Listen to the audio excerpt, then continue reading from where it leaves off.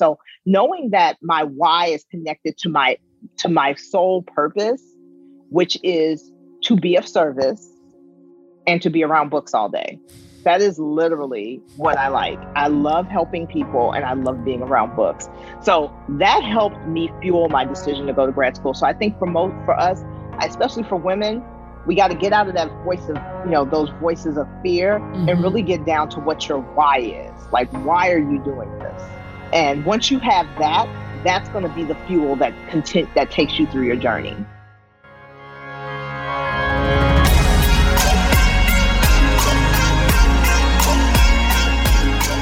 Welcome to the Be It Till You See It podcast, where we talk about taking messy action, knowing that perfect is boring. I'm Leslie Logan, Pilates instructor and fitness business coach. I've trained thousands of people around the world, and the number one thing I see stopping people from achieving anything is self-doubt.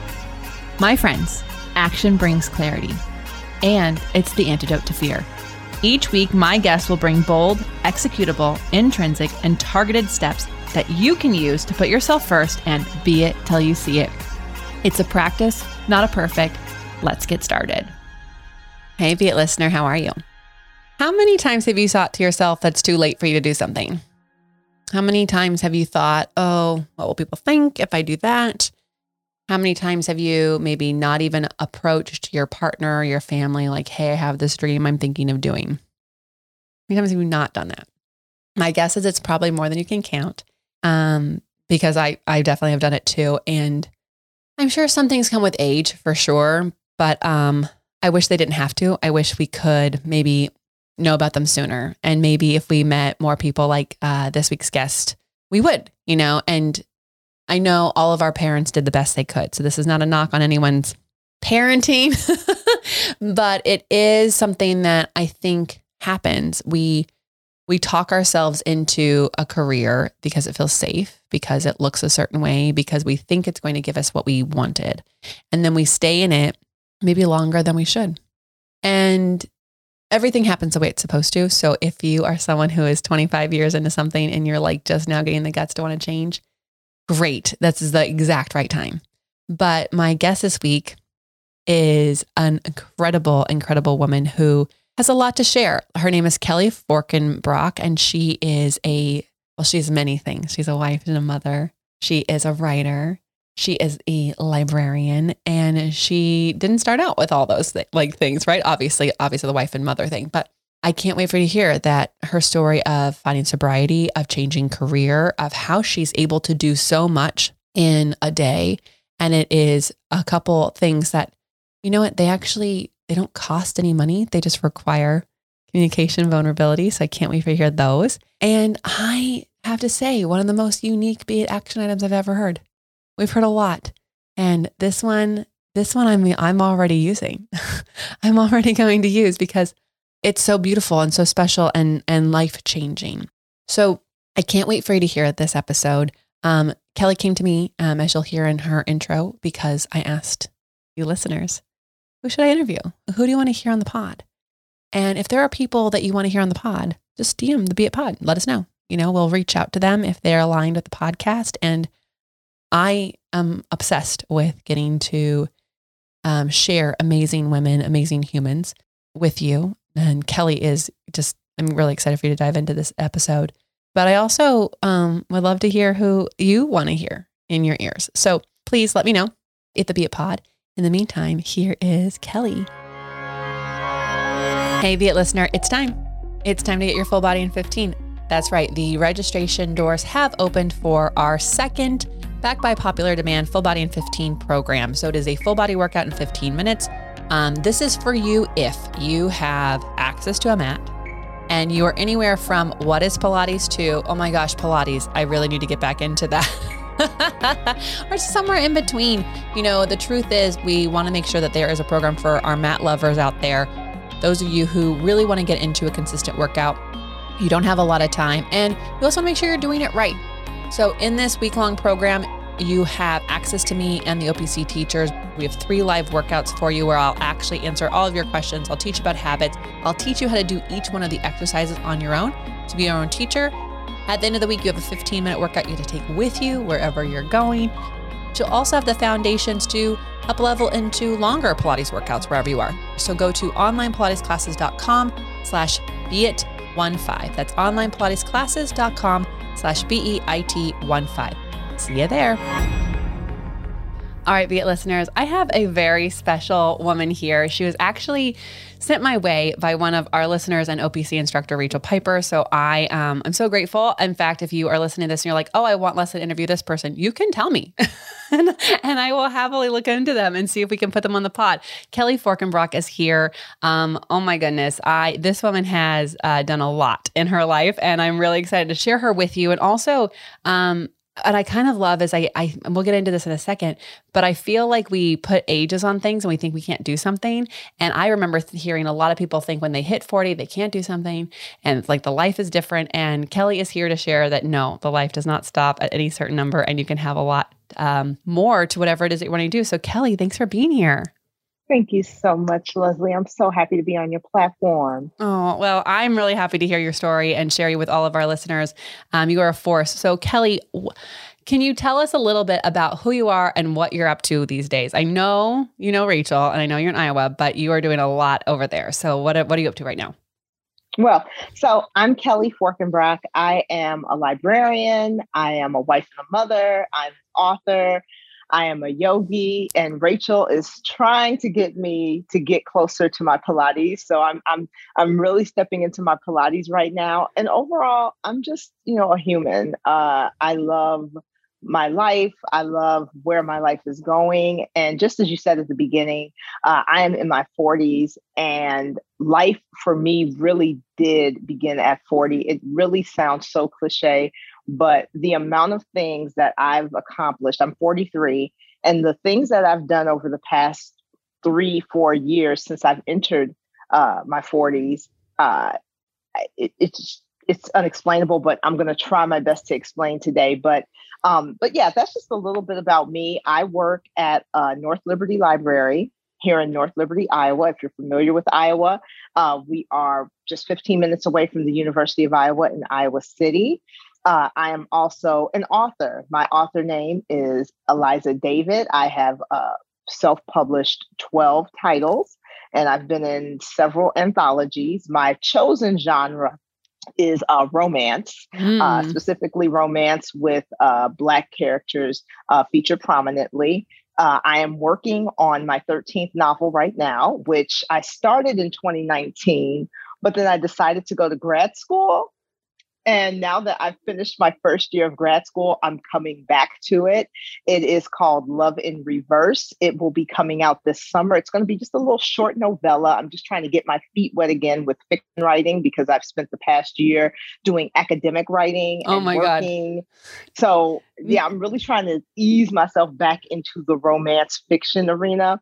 But yeah, that's just a little bit about me. I love what I do. I've been a resident of Iowa for over 20 years, but I am born and bred from the South Side of Chicago. That is my home. My mom and my brother are there, so I visit as frequently as I can. It's not too far from here. It's not. Yeah. I'm from California, born and raised, and so I just moved to Las Vegas 2 years ago, and we've done 4 cross-country trips now. And when I was driving through Iowa, and Chicago is right there. I don't know. It's like you don't know the map anymore when you live in a state that you drive 8 hours and you're still in it. So it's really shocking to me when you're like, oh, it's just right there. So this is Kelly, you are on your 13th romance novel, and you've gone to grad school, and you're a librarian, and you are a mom and a wife. And that I know our listeners many of them are married, many of them are moms. Many of them are trying or working for themselves or work for someone when they're working. And they're probably like, how are you writing so many books and going to school and doing all these things? So do you have a secret of maximizing time, or do you bend time? Does time stand still? How do you do it? Well, I know I hate to say it like this because this is so cliche too. We all have the same 24 hours, but what I try to do is, and this is something that I've learned in my 40s, I really have to give myself grace. I'm very much a go-getter, extroverted individual. So in my 20s and 30s, I spent a lot of time just trying to get work done. This was before I became a librarian. I've only been a librarian for 3 years, but the first 20 years of my career, was in the private sector. So I worked at companies in the realm of sales, marketing, and public relations and project management. So a lot of corporate duties. So I really got used to that 9 to 5. This is what I do from 9 to 5. This is what I can do after 5. And when I started writing, I wrote my first book when I was 35 in 2014. And from there, my first book, which is free on Amazon, it's called The Cougarette under my writer name, Eliza David. And I just kept writing from there. But I guess if I could say what helps is, one, I have such a supportive family. My husband and I have literally been together half my life. We are coming up on 18 years of marriage. Whoa, congratulations. I know, thank you. We're coming up on 18 years of marriage in October. And so he's known me since the beginning of my career. Before that, when I was in college.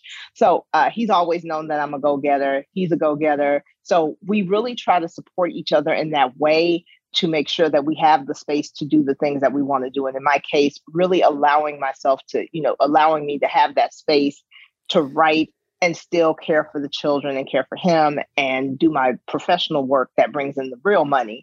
That's been helpful. But again, I come back to just really giving myself grace. It was really hard for me to walk away from writing in 2019. I started this novel that I'm currently working on in 2019. I was about 2 months sober.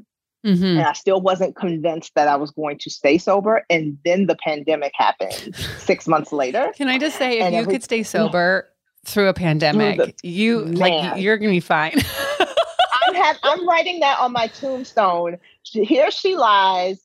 She stayed sober through the pandemic. So whatever else you have to say about me, end it with that, because the reality is, I don't know the stats, but I feel like sales of alcohol went up. Oh yeah, I'm sure, because I know that if I hadn't started my sobriety journey before the pandemic, I would have had a much harder bottom after the pandemic, if not during. Yeah. So I'm really thankful that I tapped into that part of my journey then. But tapping into my sobriety so early in its infancy really took a toll on my creativity. I didn't feel like writing. I don't think a lot of writers felt like writing. I was just talking with a writer friend of mine yesterday, and we were talking about how, well, we're coming back to projects that we started 3 years ago, because it just zapped all the creative juice out of me. I couldn't write. So, I had to give myself grace in that moment to say, okay, writing is not the thing I want to do right now. And it took me a long time to get to that place. Yeah. And then once I started grad school, I really had to give myself grace. So I would say those are the two kind of secrets behind my success, if you will, is a supportive family unit and the ability to allow myself to not do everything on my to-do list, to say, you know what, this is what I got done today. This is good. Let's rest now. Let's put this away now. That's beautiful. And I think a lot of people will be nodding along, and then it's easier said than done. But I think, thank you for being so honest, because I do think a lot of people look at someone who's writing, you're on your 13th novel and you're going to grad school and you're doing all these things, and it's like, oh, it must be so easy for her. And I actually think it's it just looks easy unless you're not doing it. If you're the one doing it, exactly. It's not easy. Yeah, because it looks easy, because I think another thing is that social media, which I'm a huge fan of social media, so you can always look me up under my writer name, Eliza David, on all the platforms except Snapchat and TikTok, because I refuse. My kids are obsessed with TikTok. I refused. I get enough TikTok in my house. But I think that sometimes when we look at folks on social media talking about their accolades and what they're doing, what we don't see is the struggle. What we don't see is the work. You don't see the behind the scenes. You see what's on stage. And that's how social media is set up to be. It's set up to be, because I was just telling someone I was coaching today, because she was, upset that she went to record and film, and she had 3 hours set aside for it. And then there wasn't enough storage for her to film. And then the lighting wasn't right, or then this happened. And I said, just so you know, I have to record 13 new tutorials because I recorded all of them and the audio didn't work. And I said, when I don't put that on there, I'm busy re-recording. I don't have the time to tell you I have to re-record those things. I've got to go re-record them. And also, I I also think like you don't want to hear that because you don't want that negativity in your life. No one wants to go, oh, or then it welcomes like, oh, I'm so sorry. I don't want you to be sorry. This is not bad. This is like, like even when you try to be vulnerable on social media, it's always a double-edged sword because people want you to be vulnerable and be like, okay, girl, tell us the real story. And then when you tell them the real story, then they say, oh, it's not so bad. And then it becomes the oppression Olympics. So, at the end of the day, you really have to be grounded in yourself. Mm-hmm. And especially when it comes to how you portray yourself on social media. For me, there are, I use my platforms. I always say I talk about books. I talk about men. And I talk about Mariah Carey. That's really the extent of what I have to contribate to social media. But we all need our pillars, Kelly. We all need our pillars. These are our talking points. This is where I stand. I love that combo is like better than like appetizer at the party. Okay, so I have to ask this because you have a name you write under, and then that's what you are on social media. Can we talk about like, why did you come up with that name? Is there a reason? And then also like, do you feel like you are a different person when you're her, or like, is it just you with a different name? Okay, those are great questions. So Eliza David is the combination of my two children's middle names. I have a teen son and a tween daughter.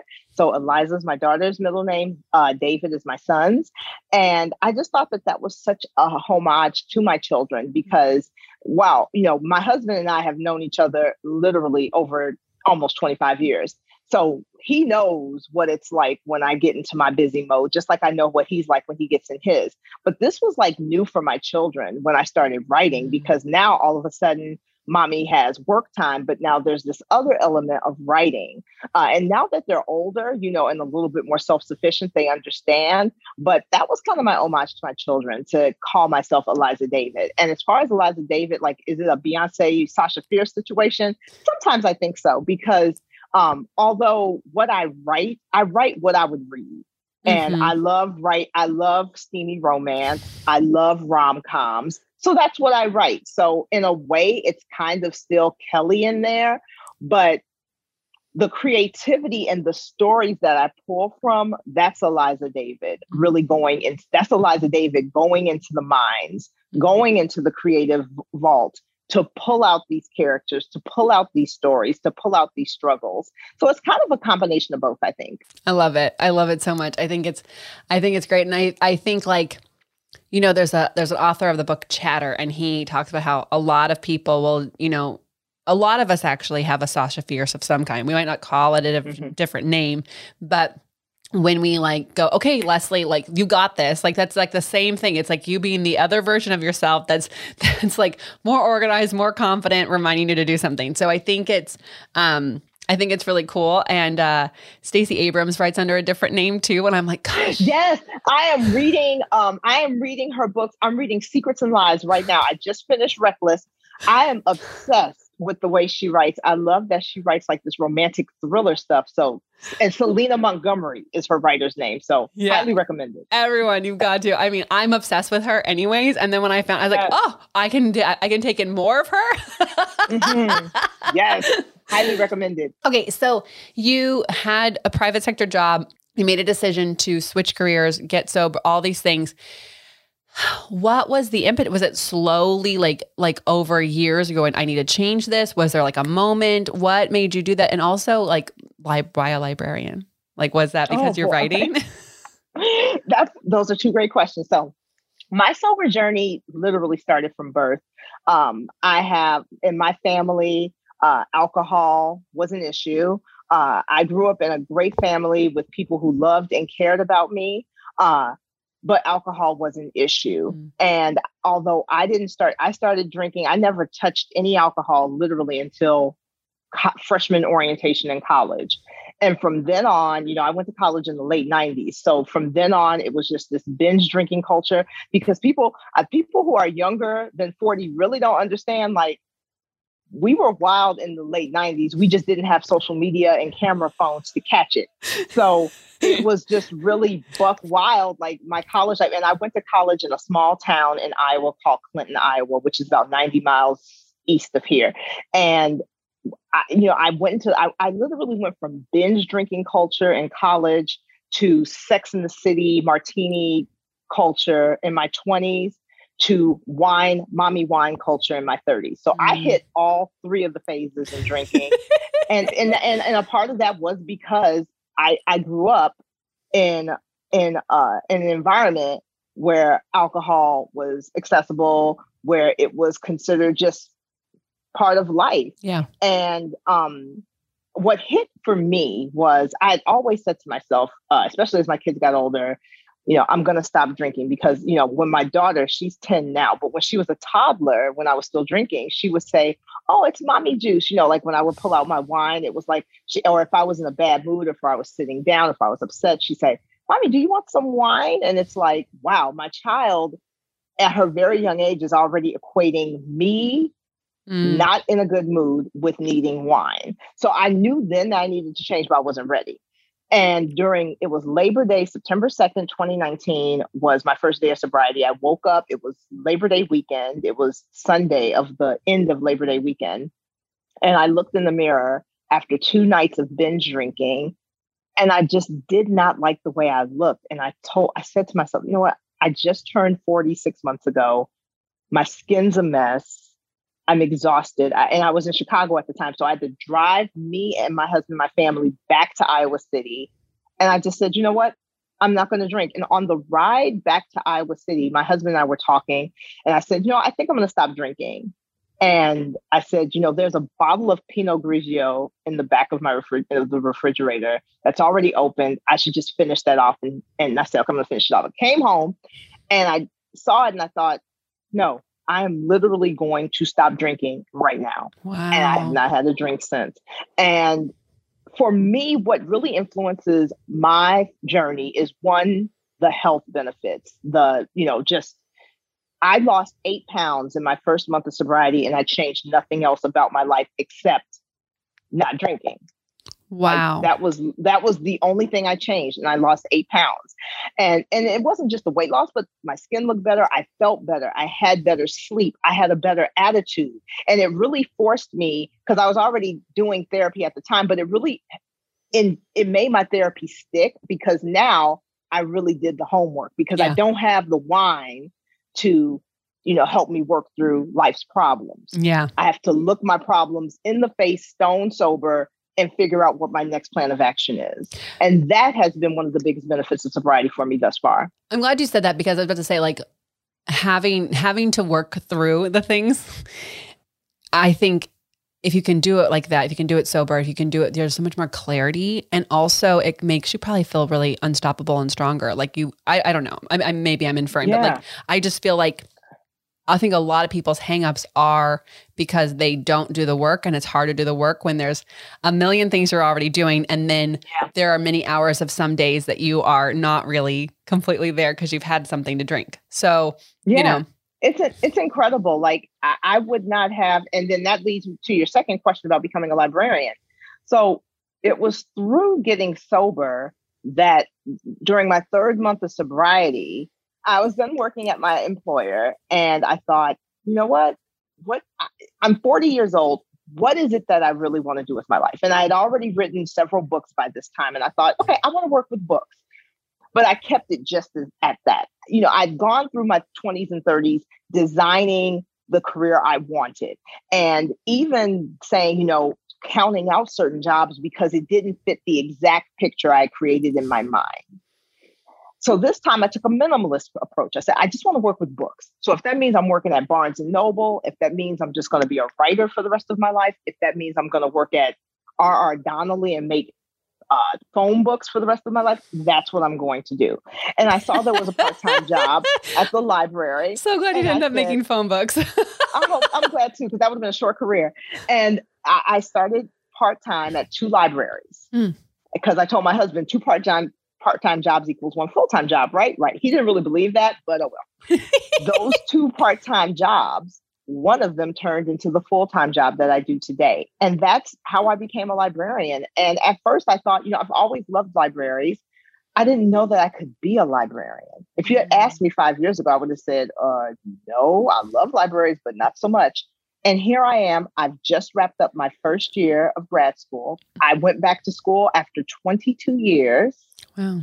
Away. I got my undergrad in 2000. So this has been my first time back in a classroom in over 21 years. So, and now I'm heading into my second one. I couldn't have crafted a better, I spent so many years, my 20s and 30s in particular, crafting my career. And this by far has been the best professional decision of my life. I'm just so glad. And I don't think I would have reached this conclusion if I wasn't sober.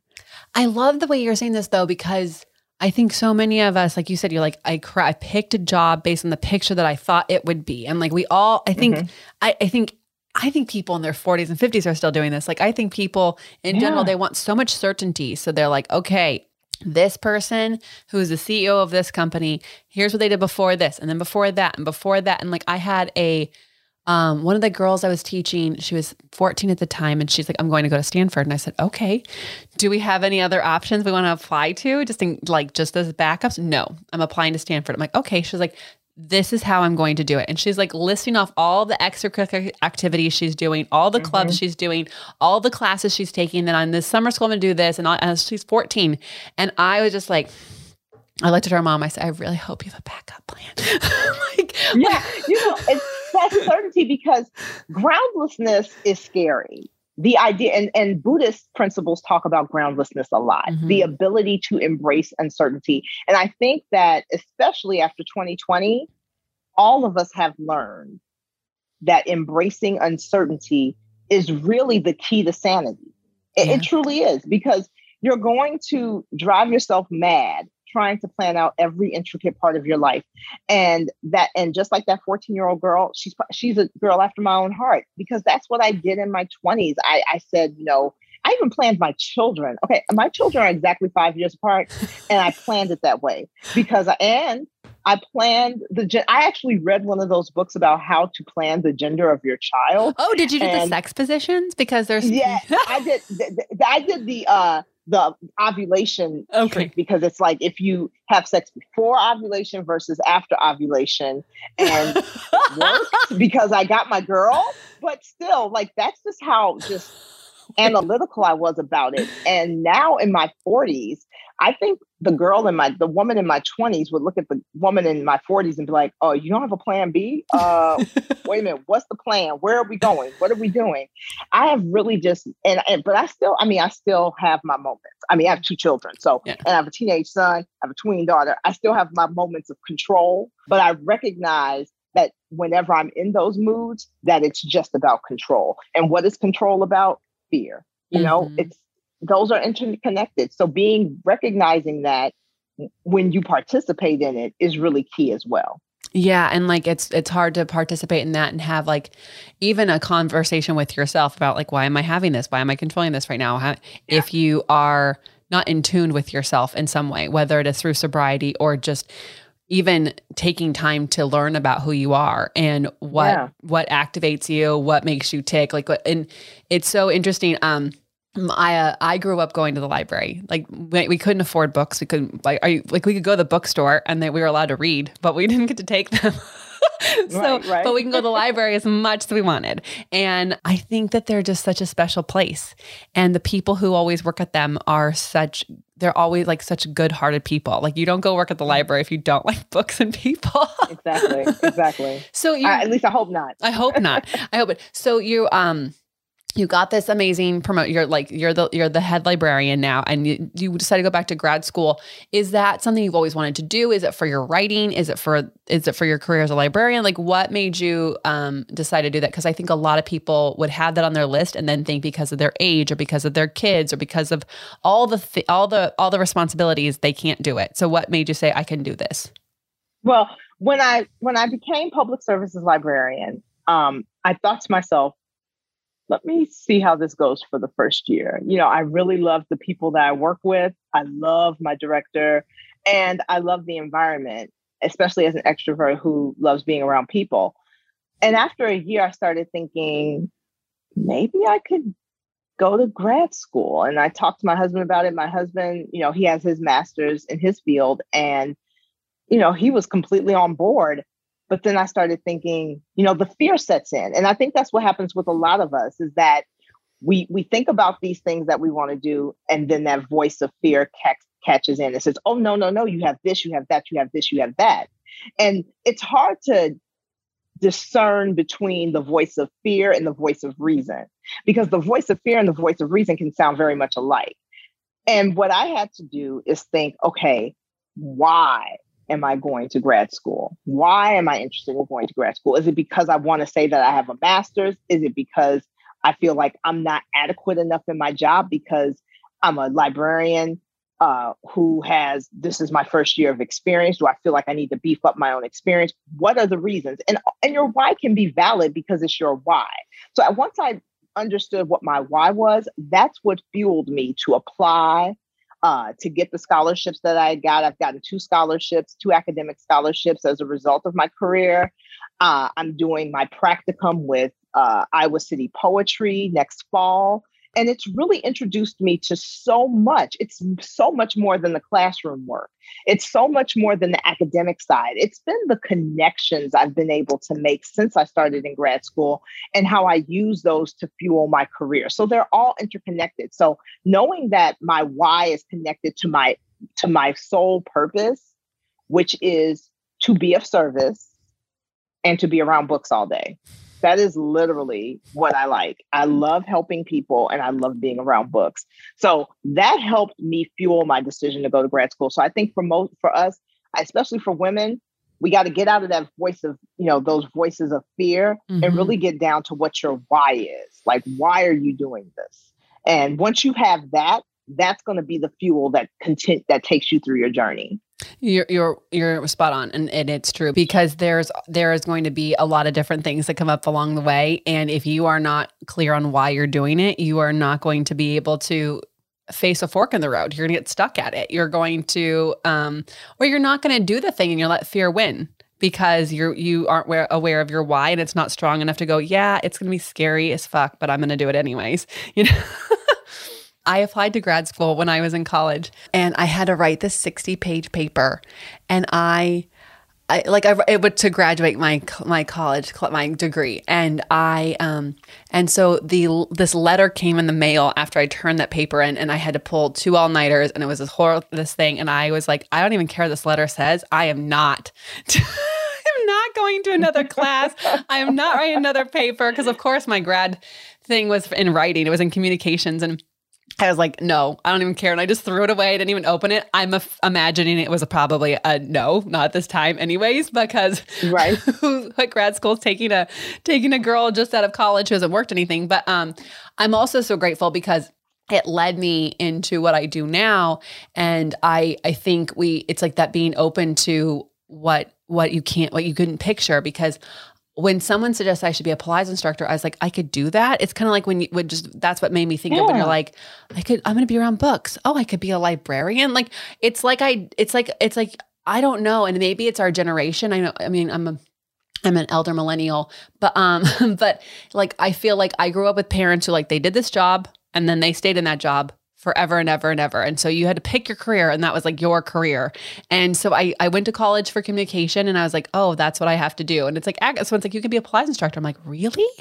I could? Yeah, it's weird because we grow up with, and our parents mean well. I mean, and I say this from the seat of being a parent of a teen who is starting to look at what he wants to do with his life. And in the knee-jerk reaction, even in my more enlightened state, my knee-jerk reaction for my child is go to college, pick a career, go to college, get serious. Like, that is still my knee-jerk reaction. And I know that when I say that, I mean well, and our parents meant well too, because that's what they know. But I don't want my children to have to wait as long as I had to wait for the light bulb to come on and say, hey, no, do what it is that's in your heart to do. And I think that sometimes in this very realistic, concrete world, doing what's in your heart and soul and what you're meant to do can be a little woo-woo, and people think you're living in a fantasy land. And I probably would have, I know I would have been that person 20 years ago, even 10 years ago, to be like, you're going to stop working at this nice corporate job. It's like all the benefits and all the be things. With books, to do books all day. And the great thing is that I'm grateful, but then on this other hand, I'm grateful for that time. I'm grateful for the 20 plus years I spent, climbing this, corporate ladder or what have you, because those skills now help me in my job. Those management skills that I honed, those marketing skills that I honed, I use those every day in my current position. The only difference is I'm doing something that is really from the heart. So I'm taking all of those practical skills that I learned in my career and being grateful for that journey, because if I didn't have that journey, I would not be in the position I was in today. Thank you for saying that, because I think a lot of people go, gosh, I should have done that instead. And not like, maybe like I shouldn't have wasted those years. I should have just done this thing. And it's like, everything that you experienced, all the jobs you did because you thought this is going to be the right job for me, or this is going to be the most secure thing I can do. All those things, even the people we dated that were like, gosh, that was a dumb decision. Oh, get me started. But I say it all the time. If I hadn't been with my ex, I never would be with my husband, because if I hadn't been with like super secure lawyer person with all the check all the boxes, all the things, I would never have been like, yeah, let me date a musician. That sounds like a good idea. I was like, you know what? Let me just tell you, security and a good career doesn't mean anything. Give me the musician. Hold on. Let me check out this. Yes. But I think, every experience we have sets us up for the next one. And it's like, okay, maybe if your mom had told you, you should be a librarian, Kelly, like you love books. Oh, maybe she did. And maybe you wouldn't, and she did, yeah. And you wouldn't have, but maybe you wouldn't have been where you are and doing the way you had, or maybe you've been like, oh, you know what? I really should try this corporate thing, because it feels like like now like this is a job you want. You know what I mean? Like it's more, there's more certainty and more in there. So I think we can't be sad about the experiences we didn't have earlier, because all the ones we did have really do set us up to be where we are and have the experience we're having now. And so I'm glad you mentioned like your past job has allowed you to be more successful and even have probably more impact at your current job because of those leadership and management skills, Yeah, absolutely. I mean, in my position as public services librarian, one of the things that I do is, I do some community outreach. So I'm bringing with me 20 plus years of community experience throughout the corridor, 20 plus years of meeting and engaging business owners and creatives and organizations. I'm bringing those connections with me. And what's more is that I'm using those previous connections to build new ones. So never, ever discount your journey. And that's something I have to continue to remind myself of. Like, even in my happiest days with my work, I'm always like, damn, I wish I had, done this earlier. But then I have to catch myself and say, if I had done this earlier, I wouldn't have had that bulk of experience to buoy my career like I can now. So never, ever discount your journey. Oh, I think that it's like, we should all put that on a bumper sticker. On a t-shirt, on a book. So, okay, before we take a break, I feel like I have to ask a librarian. Favorite books, like books that you're like, if someone's like, I need to read something, like what are your go-tos right now aside from your own? Well, I have to say my favorite writer is Alice Walker. I had the privilege of watching her live via Zoom. She just released a collection of her letters. But my favorite book from Alice Walker is In Our Mother's Gardens. And it is a collection of essays and letters that she wrote in the name of what's coined as womanism, which is Black feminism. But I invite everyone, especially every woman, to read In Our Mother's Gardens. And it is a fantastic, fantastic book. Another book that I love that always shocks people because they didn't know that this writer would write something racy, but the name of the book is called Wifey, and it's written by Judy Blume. Yes, that Judy Blume. So Judy Blume has, this great career of, Dear God, It's Me, Margaret, and all of these wonderful children's books. But she also writes some adult books. And Wifey is a fantastic book about a housewife a disgruntled housewife whose husband is cheating on her, and she begins an affair with a motorcycle man who just visits her home and does untoward things. And yes, it is written by the Judy Blume. And I have contacted Judy Blume on Twitter and told her how much I love that book. And she tweeted me back. It's like one of the best moments on social media. I mean, she's like, thank you. I don't hear enough about Wifey, but thank you so very much. That makes me feel so good. So I made Judy Blume feel great about that book. So Wifey by Judy Blume is like one of my favorite pieces of fiction. I'm so excited. I'm so excited to read this because I miss Judy Blume. I read I've been sitting the shelf at the library and I'm like waiting for the book that I hadn't read to come back yet. Yes, get you some Wifey. I would recommend all of her books. She also has a book called Summer Sisters. That is an adult fiction novel. Her adult fiction is like it. So I would highly recommend you get some of that out the box. All right. I'm excited. Alice Walker and the adult versions, everyone, of your very favorite author who helped you through your teenage years of Judy Blume. Yes. She's back for all of us. Oh my gosh. Yeah, you're amazing. I have to have you back. Okay, we're going to take a quick break and we're going to hear how we can read all your books and also your Be It Till You See It action items. All right, loves, I want you to be listening in. If you are a teacher or a studio owner, I want you at my house. You may have heard that we had an incredible business retreat here in Las Vegas in March, and it was beyond incredible. And the wins I've been hearing out of our retreaters since they left, and it's only been a month, is out of this world, insane, so amazing. And so if you are feeling like you're in monotony mode, that you are stuck, that you're just continuing to be in this hamster wheel and nothing is actually going, or you actually don't even know where to go next, I want you here, okay? I want you in the community. I want you in the container. I want to hug you and also help you with your business. And Brad's here. We've got Monica from Girl Squad and her whole team here to do photos and some amazing adventures in between. So do not wait. You will definitely want to be at our fall retreat. It's October 5th to 9th. We're already 1/3 sold out at the time that I'm recording this. So come on, join us at profitablepilates.com/retreat. profitablepilates.com/retreat. We'll see you in Las Vegas. All right, Kelly, what do you, where can people find you, follow you, go to the library? Well, you can find me on Twitter, Facebook, and Instagram. My Facebook and Twitter are both Eliza David. So you just look that up in the search bar and you can find my author page there, as well as my Twitter, which is Eliza D. Writes. And then on Facebook, on Instagram, I'm under the handle Write Girl Problems. Write as in WRITE Girl Problems. So you can find me there as well. You can also find my blog at elizadavid.com.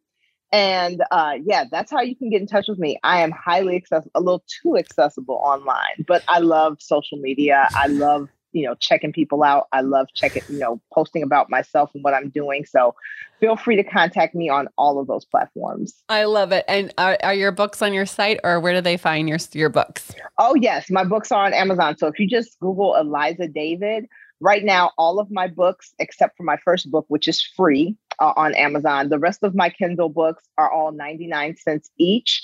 If you love steamy romance, I have The Cougarette, which is a 6-book series about a 43-year-old woman falling in love with a 26-year-old man. I have The Follow, which is a trio of books, and it is about an R&B star who is suffering from a sex addiction. And he falls in love with his social media manager. So it's about their relationship. You really do love social.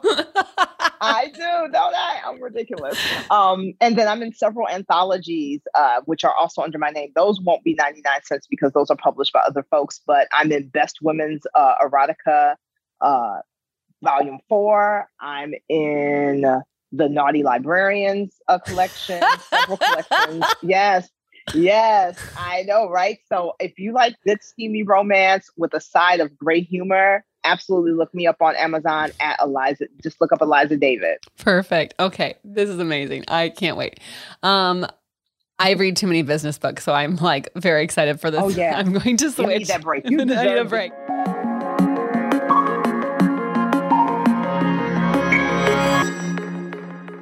We ask everybody this: bold, executable, intrinsic, or targeted steps people can take to be it till they see it. What do you have for us?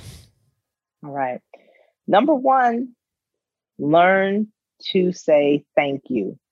Learn to say thank you. I say it out loud.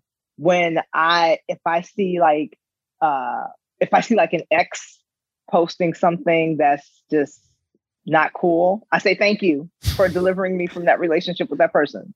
If I'm having a disagreement with my mother, I say thank you for allowing me the ability to even argue with my mama, that she is still here with me, that I can have that dialogue, even if it's difficult in the moment. Just learn to say thank you. That would be my number one thing. Just really practice gratitude in every step of your way. It's hard to practice gratitude when we're in those tough times, but know that when you're in those tough times, the universe is trying to teach you something. Mm-hmm. God, whoever you believe in, is trying to teach you something in that moment. Be grateful for that lesson and be grateful for that breath that you're breathing, that you can even engage that lesson, because a lot of people can't right now. So say thank you. Just say thank you out loud. Scare people. Say thank you. Thank you. Yes, thank you. Oh my God. Thank you. Oh my, Kelly, thank you so much. This is a delight. I'm so glad we've met. And I hope that my cross country tour brings me back through Iowa. I have to see Rachel anyways, but I would love to meet you in real life, because you are just absolutely your energy and enthusiasm and love. Like it's like, I know we're not in real life right now, but like it is contagious. I can't stop smiling. Like I've just really enjoyed our entire conversation. Everyone listening, how are you going to use these tips in your life? Let us know. Tag Right Girl Pilates and the Be It Pod on Instagram. Screenshot this, send it to a friend. Text a friend the link if you have no idea how to share from the podcast world. But let them know that they should listen to this if they are needing to hear that somebody else totally changed their career and changed their life and got sober and whatever out of this that made you think of a friend. Just send it to them. You don't have to say hello. You can just send them the link, and people know what to do with those. So thank you, Kelly, for being here. Thank you, everyone, for listening. Until next time, be it till you see it.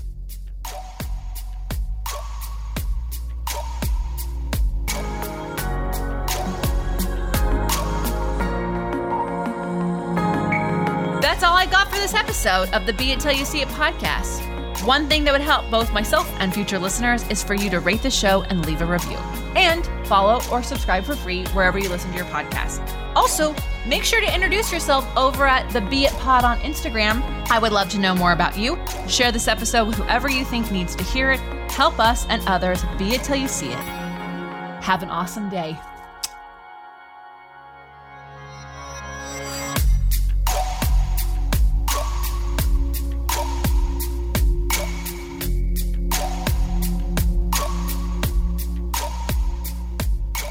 Be It Till You See It is a production of As the Crows Fly Media.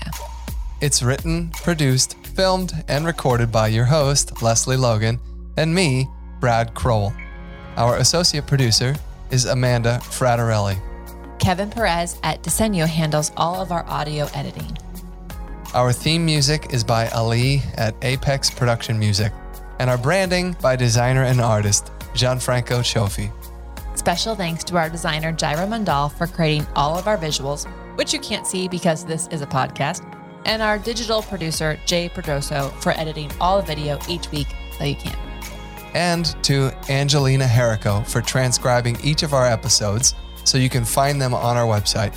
And finally, to Meredith Crowell for keeping us all on point and on time.